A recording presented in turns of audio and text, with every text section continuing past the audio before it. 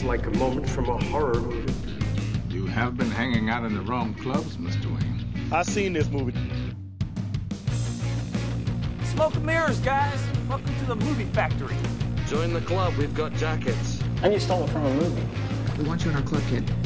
Hey everybody, welcome to Burke Reviews Movie Club. I'm John Burke, and with me as always, Corey Starr. Hello, hello.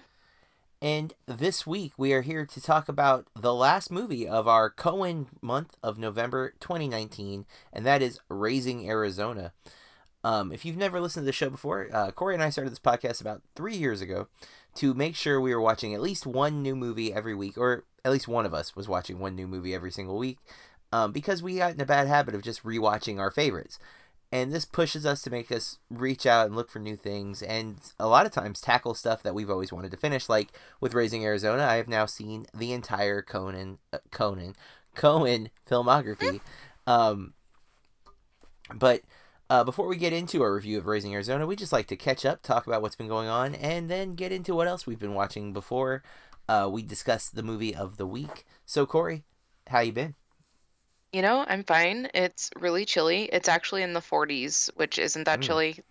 Like, I still just wear a denim jacket if I wear one at all.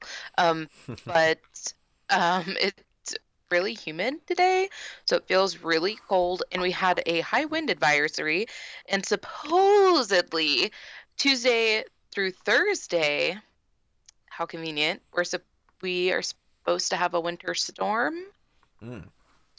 But now looking at my phone, it doesn't look like there's a lot of precipitation because it's supposed to be snow. And I'm afraid of losing power because a lot of us have lost power around here in Boise lately. I don't know if I told you a couple weeks ago I had to go into the office because my electricity just went out in the middle of the day, and it was exciting. If my electricity goes out, I can't work. So wow. I had to because I work online, Yeah. Yeah, I had to haul tail into work, and then that was stressful. And yeah, and then a few days later, 3,000 people lost power in Boise. So I'm just really worried that might happen because it's cold, and also I like electricity. Yeah. Yeah, I mean, you have a fireplace, though, right? No. Really? No, I don't have one. I would want... that would be a requirement for me if I lived in cold weather, because I really like fireplaces. It just doesn't make sense so much in Florida. Yeah. But I very much enjoy a fireplace. I mean, but then there's, the cleaning and upkeep and all that stuff. We had one in our apartment, and we legit never used it, so... Not I don't even know. once. I get that there's cleaning would be a problem for sure, but here in Florida, Corey, we have the need for AC like you have up there, and our AC broke this week. We've been fighting with it for a couple of years. We've been kind of anticipating it would probably happen. Apparently, though, we got very lucky because it happened badly. Something inside of it exploded, I guess. Holy shiitake, that's right. And then started a fire inside of it, and I don't think it was ever as bad as it could have been, but Kathy turned the air back on the next morning, not knowing that had happened, mind you, and just smelled like burning, and so she turned it off and called the fire department just in case. And the fire department was like, yeah, it's okay, but the AC guy, when he looked at it and opened it up, he's like, yeah, you made the right call, because if it had still been running, it would have probably ignited.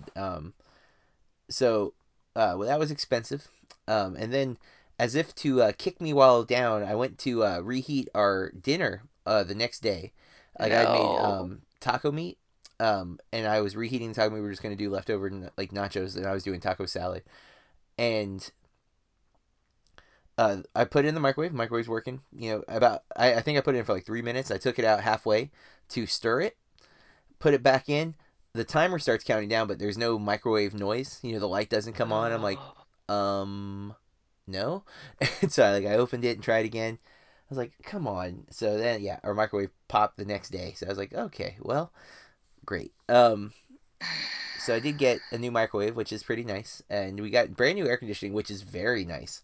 Our air has never been as nice as it is right now. Like, every room in the house is like super cool, and even like usually we were keeping the air at like 72, and it was just like barely cool, and it could usually not keep up with that, mind you. But now like we've got it running at like 76, and it's like cool in the house even when it says 70. Like the temperature, I understand how temperatures work, and I get that shouldn't be a thing, but I think because the air is actually cooling the entire house as opposed to like the living room. It's because I mean we had air in all the rooms, but it didn't feel like it for the most part, especially during the day, and now it does. So it's very nice. And it's getting cool. Today, this morning it was like 40 degrees. No, I'm sorry, it was 50 degrees. But we went to ice today because Kathy and I are both off. We usually go on Thanksgiving. That's been our family tradition for like the last 4 or 5 years. But Kathy has to work on Thanksgiving. Like the whole day, basically. I think she goes in at like 1 or 2. And so because of that, we opted to move it to today because we were both off. And so we got to go see Polar Express themed ice. Nice. And we've posted some pictures at Instagram. If you already follow me at Burke Reviews, you can see those pictures, of course. But we had some fun. I don't think I could live in like that cold because I think it's like 0 degrees or something in the room where the ice is. But I do enjoy it for that time that I'm in there, and they do give you like a really heavy parka too. So like your body's not so cold. Your hands get real cold, like especially because I don't think to bring gloves, and your face gets a little cold, but overall, I enjoy the time that I'm in there and seeing all the cool statues and sculptures. It was busier today than I had anticipated. Usually Thanksgiving's like it's moderately busy, but not packed. But I guess Monday first day of Thanksgiving break, super packed. So, and the traffic on I-4 was a nightmare today. Horrible. But then we went to Red Robin. I don't know if you've ever been to Red Robin, Corey, but I'm a big fan of Red Robin. Especially since I've been dieting because they have a lot of options. Like, oh, do they? Oh yeah, you know how, like Red Robin. Have you ever been to Red Robin? I have, and I was not impressed. Really? Yeah. You must not like good burgers, but I love delicious burgers. I didn't think their burgers were too good, and their fries are disgusting. Oh my god, I don't agree with either of those. I don't. Red Robin. I hate steak fries. What? Steak fries are them. phenomenal. Nope. But more importantly, Red Robin steak fries are unlimited, which was great. Neither of when us I was. Can do. No, you're right. But you know what else they have unlimited? What, salad? Well, yes, actually, you can get a house salad on the side, and that's unlimited. Or my preference, steamed broccoli, unlimited. Like they'll just keep bringing you broccoli. They should advertise that because all of their sides are bottomless. So like whatever size I almost got, Corey. But Kathy really wanted onion rings. They have a small onion ring thing. It was like 6 onion rings. Instead of like the big tower of onion rings, it was like a smaller version of that. And I agreed I would eat 3 onion rings, and that would be like my bad thing. And so I got broccoli as my side, but they have zucchini fries now. I don't even know what that is. I just know I love zucchini. I love zucchini. And I was totally going to get zucchini fries. There's an upgrade fee for that one. But they have yuca fries, they have steak fries, they have sweet potato fries, and they have zucchini fries now, which again, I don't know what that is. But yuca is very low carb, so I don't know. Yes, I was going to try that. It's still, because it's all fried, it's still it. bad in calories, and that's why I didn't. Yeah. I got the broccoli, which is only 30 calories, and I had so much broccoli. And I also put, when they bring me their broccoli, they have the fry seasoning on the table, and I put a little bit of the fry seasoning on it, because it's just like dry seasoning. There's nothing in it kind of thing, and it's super tasty. But then for my burger, I got they had like a spicy jalapeno burger thing. I'm really into spice now. I can't handle it, mind you, but I really like it a lot, and it's but I got it wedgie style, so that's just a lettuce wrap. That's what they call it, though, was wedgie style. And Corey, I ate good tonight, is all I'm saying. Like, the onion rings were bad, but I felt like I was eating really. Oh, and instead of a burger, I got the grilled chicken patty too. So like, I went very, very low calorie on my actual meal because I had the 3 onion rings with Kathy. But so like, I went unlimited broccoli and a wedgie wrapped grilled chicken sandwich with like, there were fried jalapeno coins on it, so that was like the worst part of it. But even that's not that bad. And it was delicious. But I really like their wedgie style burgers. And then Taylor, because they also have a really good gluten-free option, like menu. Like, they have, if you tell them you're gluten-free, according to their website, they like pull out the red carpet and like go all out and make sure your food is taken care of. We've not witnessed that, but They have a separate fryer for their tortilla chips, which means that they are gluten-free. Because that's usually where restaurants go wrong with the tortilla chips. The tortilla chips themselves are gluten-free, but they fry them in the same fryer they do like their chicken strips. And so for like someone with celiac, it's cross-contaminated and it's bad. So they have their own a fryer exclusively for chips. So she gets the spinach and artichoke dip like app. That's like Taylor's favorite thing, oddly. And then they have for $5 an unlimited house salad. So basically, you're paying for the side salad. She ate one though, so I was like, unlimited my butt. But it was good eats for all. We had a good dinner because we were out all day because we went to Ice and then we went to the Florida Mall and we were there for way too long. And then we went to Red Robin for dinner, and that's where when you text me that about recording earlier, I was like, I'm not home yet. We were at we Red just hadn't even talked about it. We did not. I just feel so off kilter this week, and I went out both days of the weekend, and I just don't like to do that, guys. I need to be home a day. I just don't feel. I get you. And that like day off on Thursday that's coming, I don't know. And I was like, holy hell, Bill. We're like, I'm in there cooking dinner, want to go for a walk, you know. Well, before we get into right? Before we get into our what we've been watching, when we were at the mall, we went to Think Geek, which is a company owned by GameStop. And I tried not to. I have not been buying pop vinyls as frequently, although recently it seems like that's not the case. But for a while, I'd been avoiding buying pops, trying not to, because they're easy to get like sucked into where you're just buying them too much. Every single one, yeah, because they release them all the time too. Yes, they do, and they always like. I bought recently Dottie from A League of Their Own, because I love that movie and it's really cool because she's in her catcher's mask and stuff. And then I got Santa from the Santa Claus, the Tim Allen movie, because I love that movie and I like Christmas. And then I also got I said like I haven't been buying, this is all within the last 2 months, but A Beautiful Day in the Neighborhood, they released the new Mr. Rogers, so I had to get that one because he's holding Daniel Tiger as well. And but today we were at Think Geek and they had buy two get one free, and I wasn't gonna buy one, but they had Daria, from Daria, and Taylor and I are both big Daria fans, and we had decided no, we won't buy it, and it was they're $15 at Think Geek, which is a little high because like Books A Million sells them for like 11, I think, and so I was like 15 is kind of high, but then I went to Amazon to see if you could get the Daria one somewhere else because it was like a SD Comic Con or some random like one off, and Amazon had them for $30. Holy shit, Taki. So like they're not easy to come by. So I was like, okay, never mind. We have to get Daria because it's a good deal. They didn't have Jane. They don't have Jane. That's the same exact thing I said when she handed me the box. I immediately flipped the back to see if they had Jane, and they didn't. And it's only Daria. And I'm like, I need Trent in the van.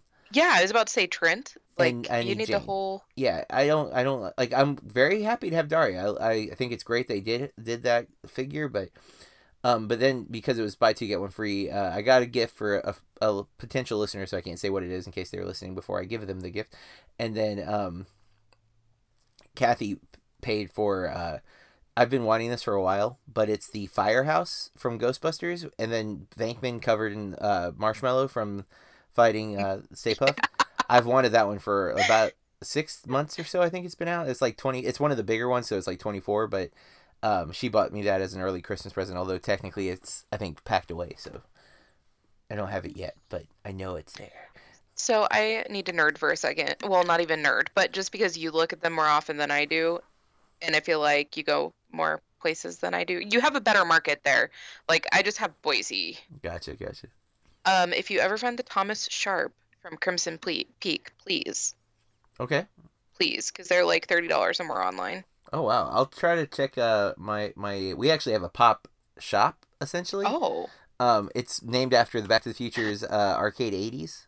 And it's more than just pops. They do vintage like video games and stuff too, but he has an extensive collection of pops. And he does like pop trading and stuff. So I can talk to him.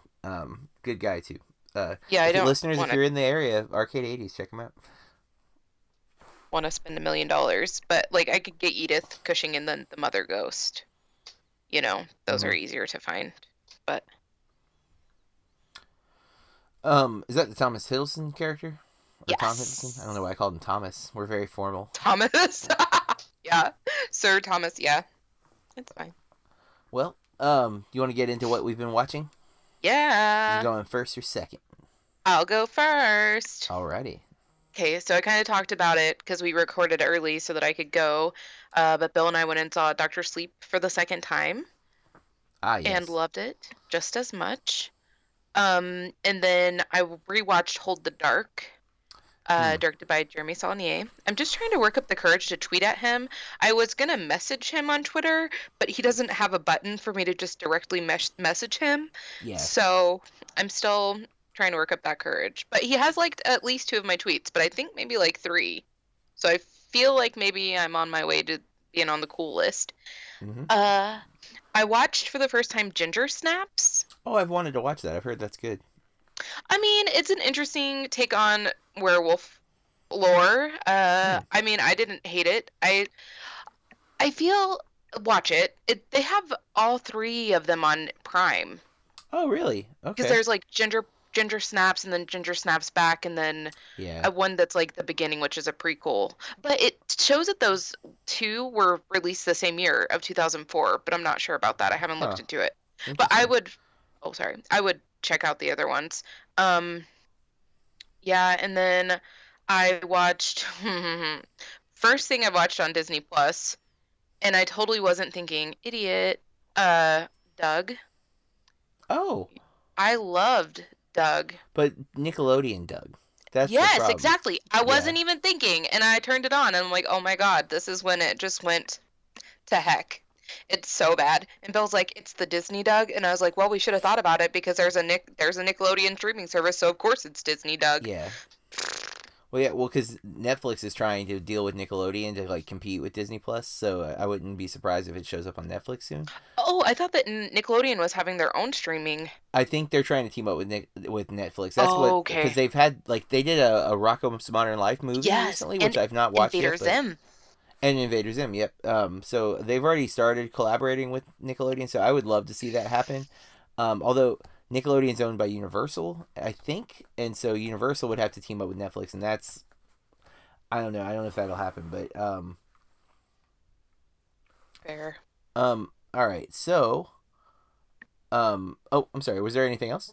No, that's it. Okay, because I didn't watch a lot this week myself. That's why I thought you were done. I saw The Good Liar, which is the Ian McKellen and Helen Mirren film. I was kind of bored. It kind of looks boring. Yeah, I thought it could be exciting or at least entertaining, and it just didn't click for me. And I was a little tired when I went, and that didn't help. And I did not fall asleep, but I know that if I closed my eyes, I could have fallen asleep. Not to the detriment of the film, that's just from my, busy schedule.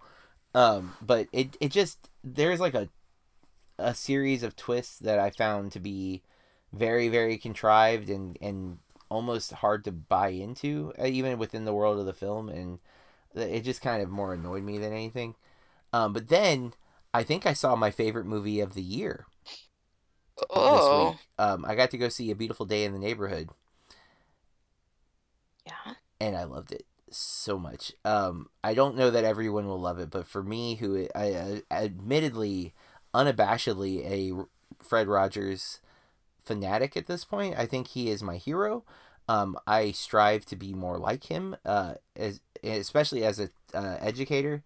I want to instill that sense of hope and genuine. I love with my students, like, that they know without any hesitation that I care about their well-being and them as individuals, and I love Tom Hanks.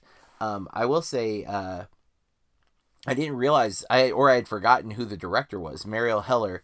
And so far, I am a huge fan of her because she's only directed 3 films. The Diary of a Teenage Girl, which I liked a whole lot, even though it's a very tough watch. If you haven't seen that, Corey, Kristen Wiig is the mother in that movie. I've seen that with Alexander Skarsgård. Correct. I really like that movie. It's very tough. It deals with some crazy stuff, but I think it's really well executed. I love the animation stuff she builds into the story. And then last year she did Can You Ever Forgive Me with Melissa McCarthy that I absolutely loved. Was that the one where she stole stuff? She's kind of. Or, Yeah. well, she's forging. Yes. She's writing letters and then saying they were famous authors' letters. So yeah, she's forging signatures and stuff and selling fakes.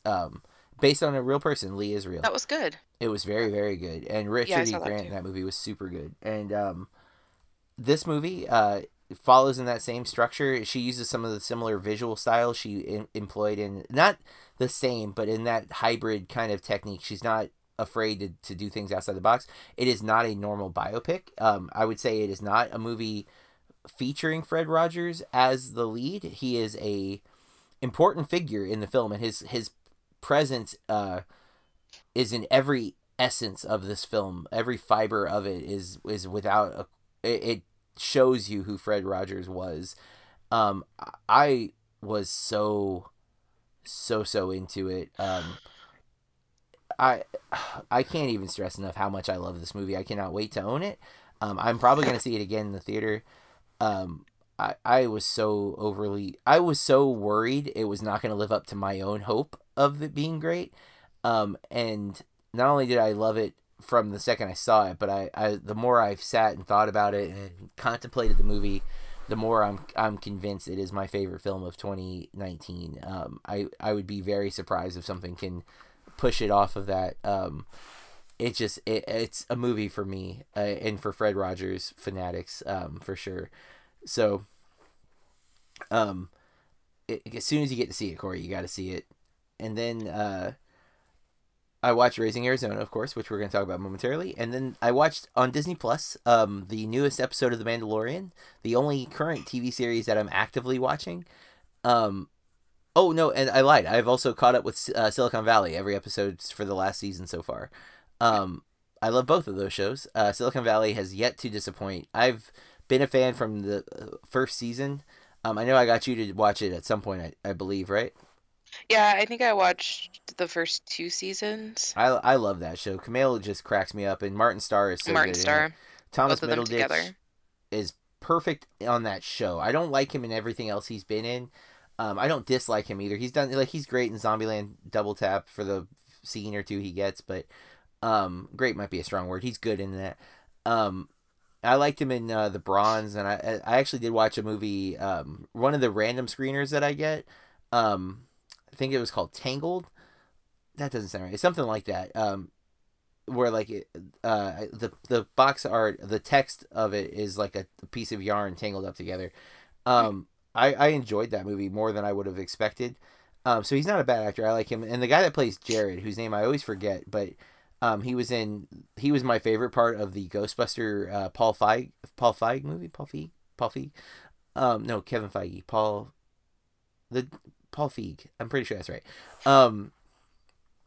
He was my favorite part of that, and he pops up in some random stuff. He was on The Office too. He was Gabe on The Office. I think I called him Gabe. Oh, poor Yeah. Gabe. Yeah, he's not Gabe The in new Silicon HR Valley. guy. But yeah, I really like him on Silicon Valley. He's so funny. But yeah, I love the show, and this last season's been really good so far. And Mandalorian, Jon Favreau has created a great Star Wars entry. Totally loving what's happening in it. The third episode is super good. Also, I don't know if have you seen any of The Mandalorian? No. So it's on Disney Plus. It is a Disney Plus exclusive, and have you seen like the memes going around? Because Is it the Baby Yoda? It is the Baby Yoda. Oh my god! Get out of here! Oh my gosh. So cute. I don't think I've ever heard you speak in that pitch before. Yeah, it's not a pitch that like warranted in most cases, but man, Baby Yoda is adorable. And to be fair, they have not confirmed his connection to Yoda at all. The only thing we know is that he is only the third character of that species that we've witnessed in Star Wars history. There's Yoda. I forget the girl Yoda, but there's a girl Yoda in something. I don't remember for sure even what. I just know she exists. And then now this character that seems likely to be somehow connected to actual Yoda, but how is the question. The timeline, from my understanding, is this is after Return of the Jedi, but not long after Return of the Jedi. And that definitely is confirmed timeline wise, because there's talk about the Empire being dissolved, and there's no First Order yet. So it's right after the Rebels win in Jedi. But I'm really enjoying the show. I think there's supposed to be 8 episodes in season 1, so we're on 3 so far. I kind of like that Disney's making me wait a week, especially because I don't like to commit to TV series, and if all of them were out, I would have already watched all 8 of them. And so giving me that time where I can just kind of throw it on, and I am watching it as like a background experience, like I'm doing other stuff while I'm watching it, but it does pull me in, and I end up paying more attention to it than I mean to. But that's what I've been watching. Nothing else, right, Corey? No. Then I think it's time we talk Raising Arizona. Raising Arizona came out in 1987. I was 5 years old when this movie came out. The plot synopsis on IMDb reads, when a childless couple of an ex-con and ex-cop decide to help themselves to one of another family's quintuplets, their lives become more complicated than they anticipated. That's a lot of aided. Metascore of 68, 7.3 IMDb user score, stars Nicolas Cage, Holly Hunter, Trey Wilson, John Goodman, William Forsythe, and Sam McMurray. Frances McDormand is in like one scene, and that was disappointing. I can't skip over Randall Tex Cobb or TJ Kunn. Randall Tex Cobb is the guy on the motorcycle, and TJ Kunn is Nathan Jr., the little baby. Joel and Ethan Coen wrote and directed. I've never seen this, and you had never seen this as well, right? I had as a kid, but I can't remember how old I was, who I watched it with, or any of that. Like, I remembered some of the scenes, but I didn't really remember it. And I've never watched it at all, I don't believe, but I did know some of the scenes just through like clips and whatnot throughout, film. And just to clarify too, I'm looking at Joel Coen's director filmography. The only films I have not seen are the 2 that are in production right now, the Zebra Striped Hearse and Macbeth. And then there are 2 films where they did not direct the entire film, but they directed a vignette in the film. Paris Jetemé, I don't know how to say it because it's in French, which I own but have not watched yet. But again, I don't count that because it's not a full feature that they directed. And then another one called To Each His Own Cinema, which is, again, a bunch of directors did small shorts. In fact, that one is a collective film of 33 shorts. So there's a lot of different films. So, again, I don't count that as their filmography. So I've seen all of the films they've directed officially now outside of those 2 vignette ones and the 2 that are not available for anybody to see just yet. So I'm proud. That's another director's first... No, it's not the first duo because I've seen all the Wachowski films. But... no, I have not. I've never seen Bound because it is like impossible to get for the Wachowskis. But I have seen like all of Wes Anderson's movies. I've seen all of Tarantino's films. Those are pretty easy to knock out because there's not that many. But I like working through filmographies when I can. I've seen all of Michael Mann's films thanks to Blank Check. I've seen all of Hayao Miyazaki's films also because of Blank Check. And I can honestly say, having now seen all the Coen films, that I think I enjoy all of them to some degree. I don't think there's a film that I absolutely don't like. I think Intolerable Cruelty is not one I'll probably revisit, and I don't think I'll revisit The Lady Killers. I kind of want to revisit Hudsucker Proxy already, just because I love Jennifer Jason Leigh in it so much. Like, a lot. I just really enjoyed how her character was pulling those old school characters. And then, I don't know where Raising Arizona falls in the overall filmography right now. I think that's something I'm going to end up doing, is trying to rank the Coen films. So look on Letterboxd, listeners, if you want to see my ranking of the Coen films. But I still think this is lower on my list on my first viewing, because I wasn't expecting it to be so rapid fire with the humor. Like, it doesn't really let up. It's just constantly trying. It's so big. It is. It's big. It's loud. Wide. It's Nicolas Cage, Yeah. right? It feels like modern day Nicolas Cage in a lot of ways, like that. He's over the top. It's big. It's crazy. Holly Hunter is always great. I thought she would be a bigger role in the movie. It's really more of a Nicolas Cage film. with Holly getting some good scenes, but not being the prominent, protagonist by any means. It still has their signature crime element, which I expected because it's got the dark sense of humor. John Goodman is, I think, my favorite scene in the movie is probably Goodman's, which I won't say what just yet because it could be considered a spoiler, but there's a scene he gets that I just was dying laughing because of him. Goodman just cracks me up. I think there's some heart in this movie though. I like the that element of it for sure. And I think maybe there's some interesting commentary that could be picked apart if I watched it again. Which is something I like about the Coens, is that they can do a comedy like this and still have like substance and it not just be completely devoid of meaning. Which I wouldn't expect anything else from a Coen brother role, because I do think that one of the things they do so well with their films is they have things to say and they just find fun ways to say them. And you won't always agree with them, but I tend to at least appreciate what they're saying if I don't always agree with what they're saying. So I ultimately like Raising Arizona.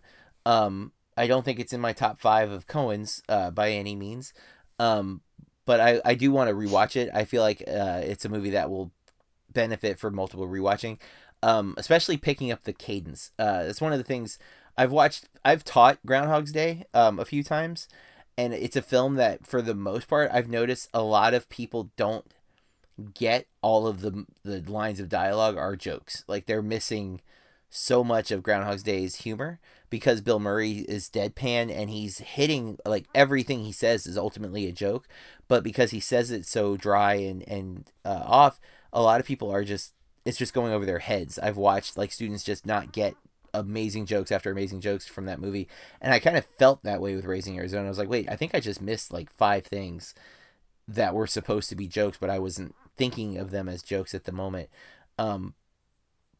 But there were other scenes where I did pick up on it, but I feel like the cadence was faster than I was expecting. So I do plan to give this a second watch. But what were your thoughts? I can totally agree with that. Because I feel like I don't want to say that they're trying to smush a lot of movie into the allotted time, but there is no downtime. It doesn't really like stop ever, and it's right at like an hour and a half, I believe. Yeah, it is. It's a hour and 34 minutes, and that's with credits. It's probably exactly an hour and a half. Okay. I mean, I don't know if I want to watch it again. I think there are other movies I like better that I would rather watch again. And I also agree that, I mean, you've seen more of their movies than I have, but when I just think that they've made some really great movies that like hit all of my emotions and are so, I don't know, like. Well, let's pause for a second and let's dive into a Corey preference. What is your relationship with Nicolas Cage as an audience member? I don't really know. I mean, he's just a joke. Well, I mean, is there a performance of his that you really like? I didn't know we were going to talk about this. I don't really. Well, I mean, have you seen any of his movies? I saw Face Off when I was like. Yep. An infant. Yeah. I have not watched that as an adult. So I don't. I remember liking it as a kid, but I think I only saw it once. So. I'm looking through his filmography right now because he's never been, even like growing up, he wasn't even with my dad or my mom, wasn't anyone that anybody tried. I know you like Kick-Ass and. Yeah, but even like his role in Kick-Ass, he's already like, at that point he'd become kind of a joke. But he's also channeling Adam West in like a really weird way. So I also, that kind of clicked for me. But my favorite part of Kick-Ass is Hit Girl, with Chloe Grace. But, I've seen a lot of his movies, in the 90s. I would say I was but 2 of his biggest films I've not seen, Adaptation and Matchstick. Well, I don't know if Matchstick Men's a big one, but it's got Sam Rockwell in it, so it's been on my radar for a while. But We did watch Moonstruck on the podcast, which he's also big and kind of crazy in. He's funny in it, though. Mm-hmm. Oh, I loved Moonstruck. I was so surprised how much I loved that movie. And then, I just lost it. I liked, Gone in 60 Seconds, but I haven't seen that in 5 million years. And of course, you watched that because of Giovanni Ribisi, which is his brother in that movie. And also, Angelina Jolie. She used to be cool. Yep. I thought that I've never seen the original Gone in 60 Seconds, but I actually liked. I don't think I have either. That Nicolas Cage movie. That was a movie I went into kind of. I think I watched on like regular TV the first time, and I did enjoy it. I'm not gonna sit and say, "Oh, it's an amazing masterpiece of film," but I don't know. I liked it when I saw it, and the few times I've rewatched clips of it, I still enjoy it. Like, I don't think it's perfect or anything, but I thought it was better than it got a lot of credit for. He is I need to see Adaptation, though. That's a movie. It's a Charlie Kaufman film about Charlie Kaufman. Well, God, and City of Angels. Oh yeah, God, I haven't seen that since I was a kid, and all I know from that anymore is Goo Goo Dolls. Yeah. Iris has been played out. Dizzy up the girl, man. Oh man, but so I guess that's kind of my point, because I feel like this movie embodies Cage in a lot of ways. His kind of manic, oddity of his persona is so heavy in this film, and in the right role, I enjoy that performance. I like him here. I do like Cage in a lot of movies, but then like last year, Mandy was like super popular and everyone was raving about it. Everyone loves it, and you didn't. I did not. Matt and didn't I have either. I have it in my queue, but I haven't. In fact, I think if I'm remembering correctly, Matt, Sean, and I hated it, and that does not happen often for the three of us to agree on something like that, especially to be so contrarian to the populace. Or at least to the film critic populace. That was a movie people were raving about. It's very artistic, like artsy horror, and I don't know if that's just not my sensibility for horror, but it's also zany and crazy. Like it moments felt like it was trying to be Evil Dead, and no, it just can't to me. Like that Evil Dead is Bruce Campbell. I'm all over. Like Nick Cage, I'm like, okay, yeah, but. He's obviously had a really long stint of bad movies. He's still doing a lot of like the B action movies and stuff that come out straight to DVD and things like that. He's not someone whose name attached to a film in modern day is a sign of quality usually, right? Even though he is related to the Coppolas, he is a cousin to Sophia and like I guess it would be a nephew to Francis Ford Coppola. I always forget that. Yeah, it's such a weird detail, especially for him to have gone with Cage instead of Coppola, because his last name was Coppola. But so I guess my point is, if he's not someone who you generally click with, especially his earlier stuff, I could see this movie immediately not working, because it's manic and it's big, two Cage qualities.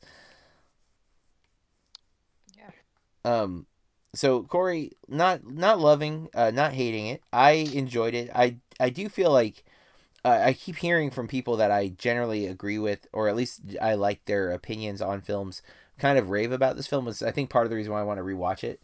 But I think it's time we get into spoilers. Guys, from here on out, we're going to talk about Raising Arizona in great detail. You have been warned. Okay, can you guess what my favorite moment of the movie was? I mentioned it was a John Goodman scene. Is it when they're coming out of the mud? Yes, when they were coming out of the mud. One, because it reminds me so much of the end of Barton Fink when he goes crazy in the hallway. Oh, word. And like him just kind of screaming and like, ah! And it's very much like a birthing scene, especially because they're kidnapping the baby while that's happening kind of thing. So it's like there's a symbolism there, I think. I mean, I don't care if it's storming. If you're like breaking out of prison, shouldn't you be quiet? Yes, but that's the humor of it, I guess, is like everyone's really bad at their jobs. Because even think like Nicolas Cage is a criminal who keeps getting arrested, so he's not good at being a criminal. No. Holly Hunter is a police officer who falls in love with one of her criminals who keeps coming into the prison. those two guys break out of jail, but ultimately end up going back to jail because, you know, it's their thing. Like, no one's in the bounty hunter. He finds them, but then he's beaten by a guy who's not good at being a criminal. You know, think of the cops that we see. That there's that really funny long chase sequence. That's probably my actual favorite part of the movie, though, was the chase sequence over the diapers when he like tries to rob the diapers, and she leaves him and goes driving, and then like the cops start shooting way too fast. Like they show up and they're like firing. The guy's hanging out of the car and shooting out of the car. It's the 80s. Yeah, it's, you know, just no fear of killing innocents or anything. It's just like whatever. You know, it's fine. That's whatever. But I really appreciated that whole sequence because I love that it ends with him like scooping the diapers off the ground.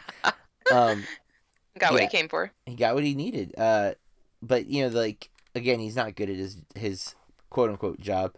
I thought that Frances McDormand was so funny though because I feel like I've never seen her in a role like this. Yes, I almost didn't recognize her. No. I'm like, wait a minute, no way.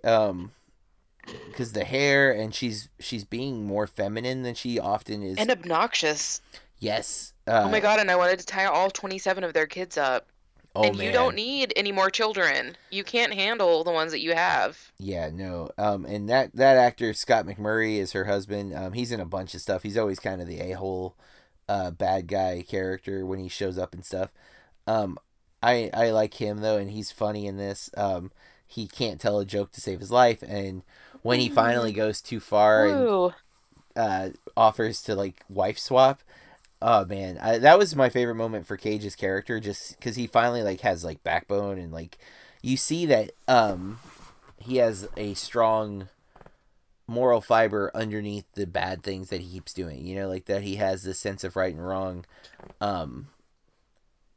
And man, that guy crosses the line, and he's like, nope, not okay.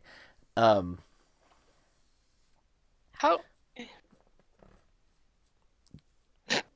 What happened? I'm so naive, but I'm like, how do you even say that to someone? Oh yeah, no, I saw it coming in the movie though when he started yeah, because I was like, oh, he's gonna try to wife swap. Just the way he was saying things, I was like, oh, this guy has misconstrued what he was saying. But I didn't know how Nick Cage would react to it. But I that was like the right reaction, I think. You know, like him getting so mad and worked up over it, and you know, popping him in the face despite it being his boss. Yeah, I thought that. I mean, just because somebody else has 5 kids and you can't have any, and they say their hands are full, I mean, I think that most people are good at, you know, even though they have these ideas, they're good at keeping them under wraps and not actually following through with them. Yeah. But I think that just showing, I guess, how sad she was and how it affected her whole life, that she couldn't be a mom. And I kind of felt bad laughing, but it is comedic, you know, like, I'm barren. Oh, and yeah. she just was like blubbering all over the place, and then it's like she took him to the doctor to prove it to him or something. Yeah. But, you know, just quitting her job and everything and then stealing a kid, because that makes so much sense. But they had 5 kids, Corey. I mean, let's be real. I never think that the children should outnumber the parents, but I feel like, and it should be you clear, know, they had 5, like a quintuplets, so it wasn't like they had 5 all at once. Yeah, all at once they had 5 kids suddenly. I really, that was one of the things where I said this movie has like the Coen style, because they return the baby, and that scene where the dad catches them returning the baby, I found to be very, very important. Like, I liked, it's hard to believe that if a person kidnapped your child and they brought it back, you would be forgiving. But I bought into how they set it up in the movie. Like, yeah, this particular guy, and because this guy had ran into the evil bounty hunter character, he was more accepting to like, you know, the reality that there's a blend of people, because this guy was like, I'm a bounty hunter, this is what I do, but then wanted, like, threatened to sell the child on the black market, basically. Yeah, and was trying to charge twice as much and all this stuff. So it's like he's witnessed he's seen everything that there is to see, and I bought into him being forgiving, especially because the wife wasn't there to make it, you know, like the picture he paints is that she would have been more hysterical, and I was afraid for a second he was going to tell them to keep the baby. Just because, like, that would have been It's fine, it's been this long. Yeah, you know, you want them to, you know, you like, oh, you know what, we have 4 other ones, it's fine, you clearly love this baby. But oh, go ahead. He doesn't do that, but he does the closest thing I think you could with it being believable, that he doesn't call the police, and he encourages them, like, don't give up, you know. Sometimes, I mean, they're you like can't 60. Yeah, well, and we have 5 all of a sudden. You know, we had no babies, now we have 5. And just the idea that he was kind to them and saw them as, and even, like, kind of encouraged them where they were ready to, you know, turn them, like, we're ruined, we're bad, we're going to divorce. And he, like, don't do that yet. You know, sleep on it. And I don't know, I felt like for the Coens, they often have kind of a fatalistic, negative type ending to their movies. Not always, but like you know, inside Llewyn Davis, there's that kind of idea. It's not a happy ending per se, because it's like he's doomed to repeat the events, and it's cyclical, this process, and the whole movie's kind of a downer. Hail Caesar, I actually think, ends on an upbeat, kind of like embracing the role that you have and not, you know, looking to. It's okay to enjoy what you're doing, I think. But Gotta love Scarlett. This movie easily could have gone, you know, dark, and it kind of goes upbeat, where it's like, you know what, there's hope for everybody. Don't give up just because things are tough, or you know, because sometimes life is hard and it puts you at odds. You know, give yourself an opportunity to be okay with that, and to, you know, accept your limitations or whatever. And I don't know, I like that sentiment in this movie, where it's darkly funny, and it's not super dark. I'd say it's less dark than it could have been. I mean, how great is when Goodman and the other guy steal the baby to try to Evel to steal the baby to try to get the ransom money, and then, like, they fall in love with the baby, and they're being, like, dads to the baby. I thought that was super cute. And when they forget the baby on the side of the road, and they're screaming the whole way multiple back. times they forget the kid. Oh, it's so great. It's so funny, though. I was so... I mean, I mostly... Answer your question. The only Alexa, comedy is stop. Yeah, God, that scared me. Spying on you.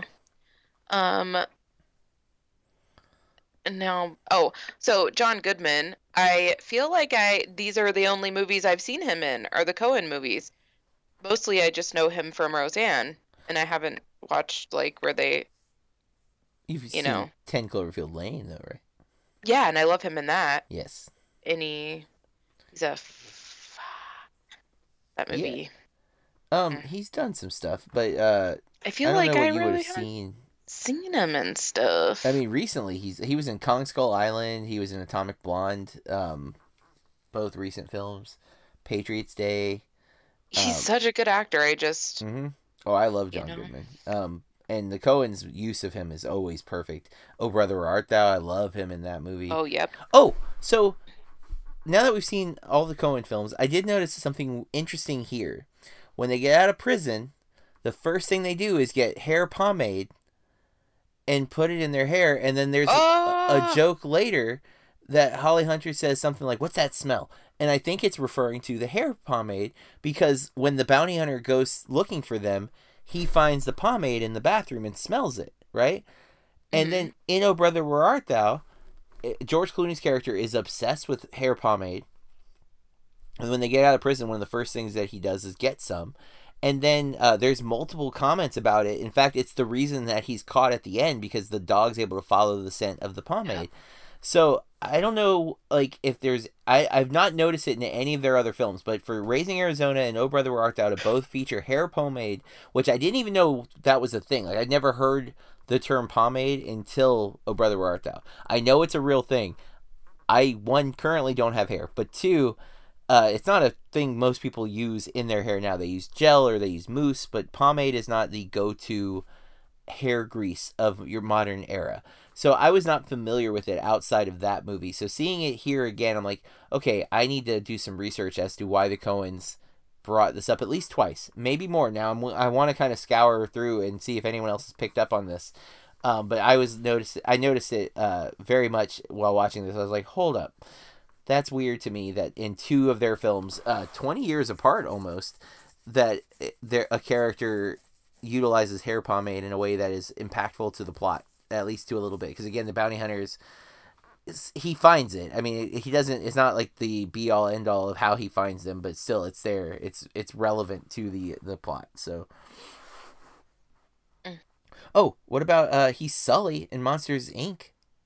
That's right. Yeah, I'm looking through. I've seen him in. He's in so many things. I know, it's like hard to read it all. I've seen Arachnophobia, and I watched that recently, like a year ago. Oh, I love him in Red State, actually. That's the Kevin Smith movie that, like... The Babe. Kevin Smith theorizes what if, the Westboro Baptist Church weaponized. Oh, God, that sounds terrifying. It is. Oh, yeah, he's in Speed Racer. He's Pops. Freaking... Apparently he was Speed yellow Racer. in the M&M's TV series. I didn't even know that was a thing in 1994. That's crazy. Oh, he voiced Baloo in the animated Jungle Book sequel. Oh. Yeah, he's done a lot of stuff. I mean, he's in tons and tons of movies. I really like Goodman a lot. I forgot he was on a couple of seasons of Community. He was like the AC school principal, like, because Troy goes to the AC school like in year 3, I think. I don't know if you've seen Community, but great show. No. Love that show. But yeah, I got nothing else on Raising Arizona. I liked it. I definitely want to visit it again. I would say, is there anything else you want to specifically get into? No. Then I would say, for me, it's decent watch, leaning towards not quite golden, but I would right now put it squarely in kind of the decent watch territory. And I'm leaning the opposite way, a decent watch, a tad towards not a total waste of time. Oh, ouch. Okay.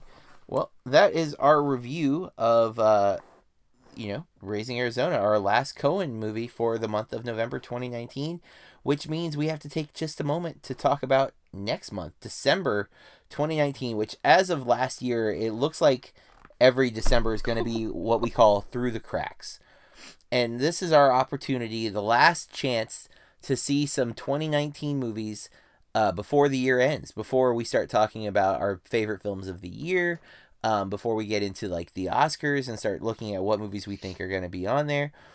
So we look back throughout the year, and Corey and I find some movies that we had not seen. We missed. They went through the cracks, hence the name. And I don't think I've not seen any of the movies we're watching. And I think you're in the same boat, right? You haven't seen any of these yet? Right. So works out.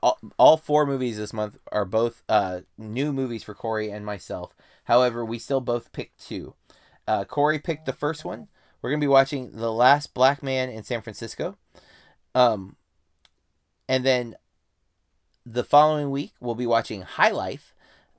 Then Love Antosha. Is that how you say that? I believe it is Antosha. Which is the documentary about Anton Yelchin, who Corey and I, if you've listened to the podcast, know we are huge, avid fans who are both very, very sad that he died so young. And then I have been wanting to see this movie for 2 reasons. We're going to be watching the last movie of 2019, Her Smell. Alex Ross Perry is the director, and he is a regular guest on Blank Check, which is that podcast that I absolutely love and I keep talking about. And then this movie stars Elizabeth Moss, who's had a hell of a year this year. She is becoming an actress that if she's attached to a project, I am very, very into. And it also has Dan Stevens, who I'm also a big fan of. I'm less a fan of Cara Delevingne, and I did not realize she was in this until just now. God.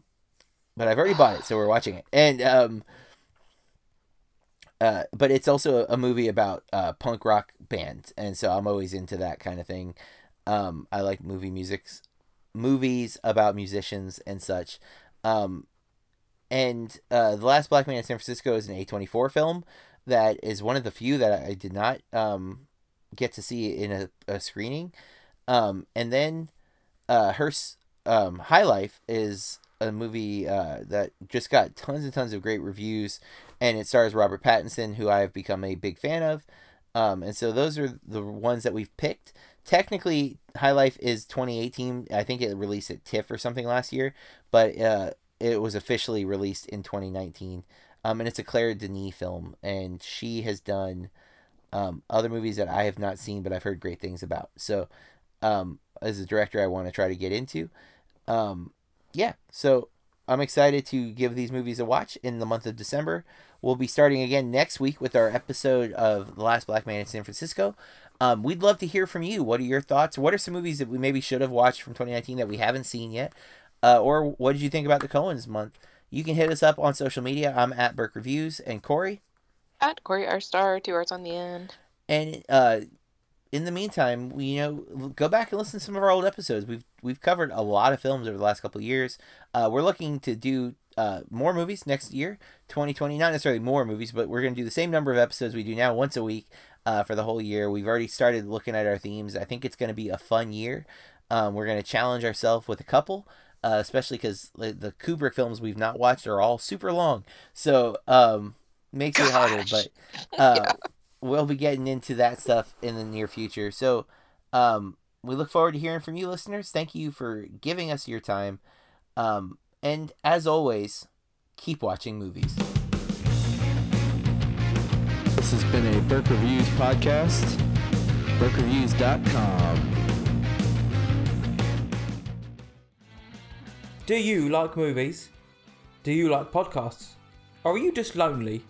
If the answer is yes, and even if it's not, then check out the What I Watched Tonight show's film-tastic selection of podcasts. Covering the entire movieverse, there's something for everyone, so come check it out. More details at whatiwatchtonight.co.uk or from all good podcast providers.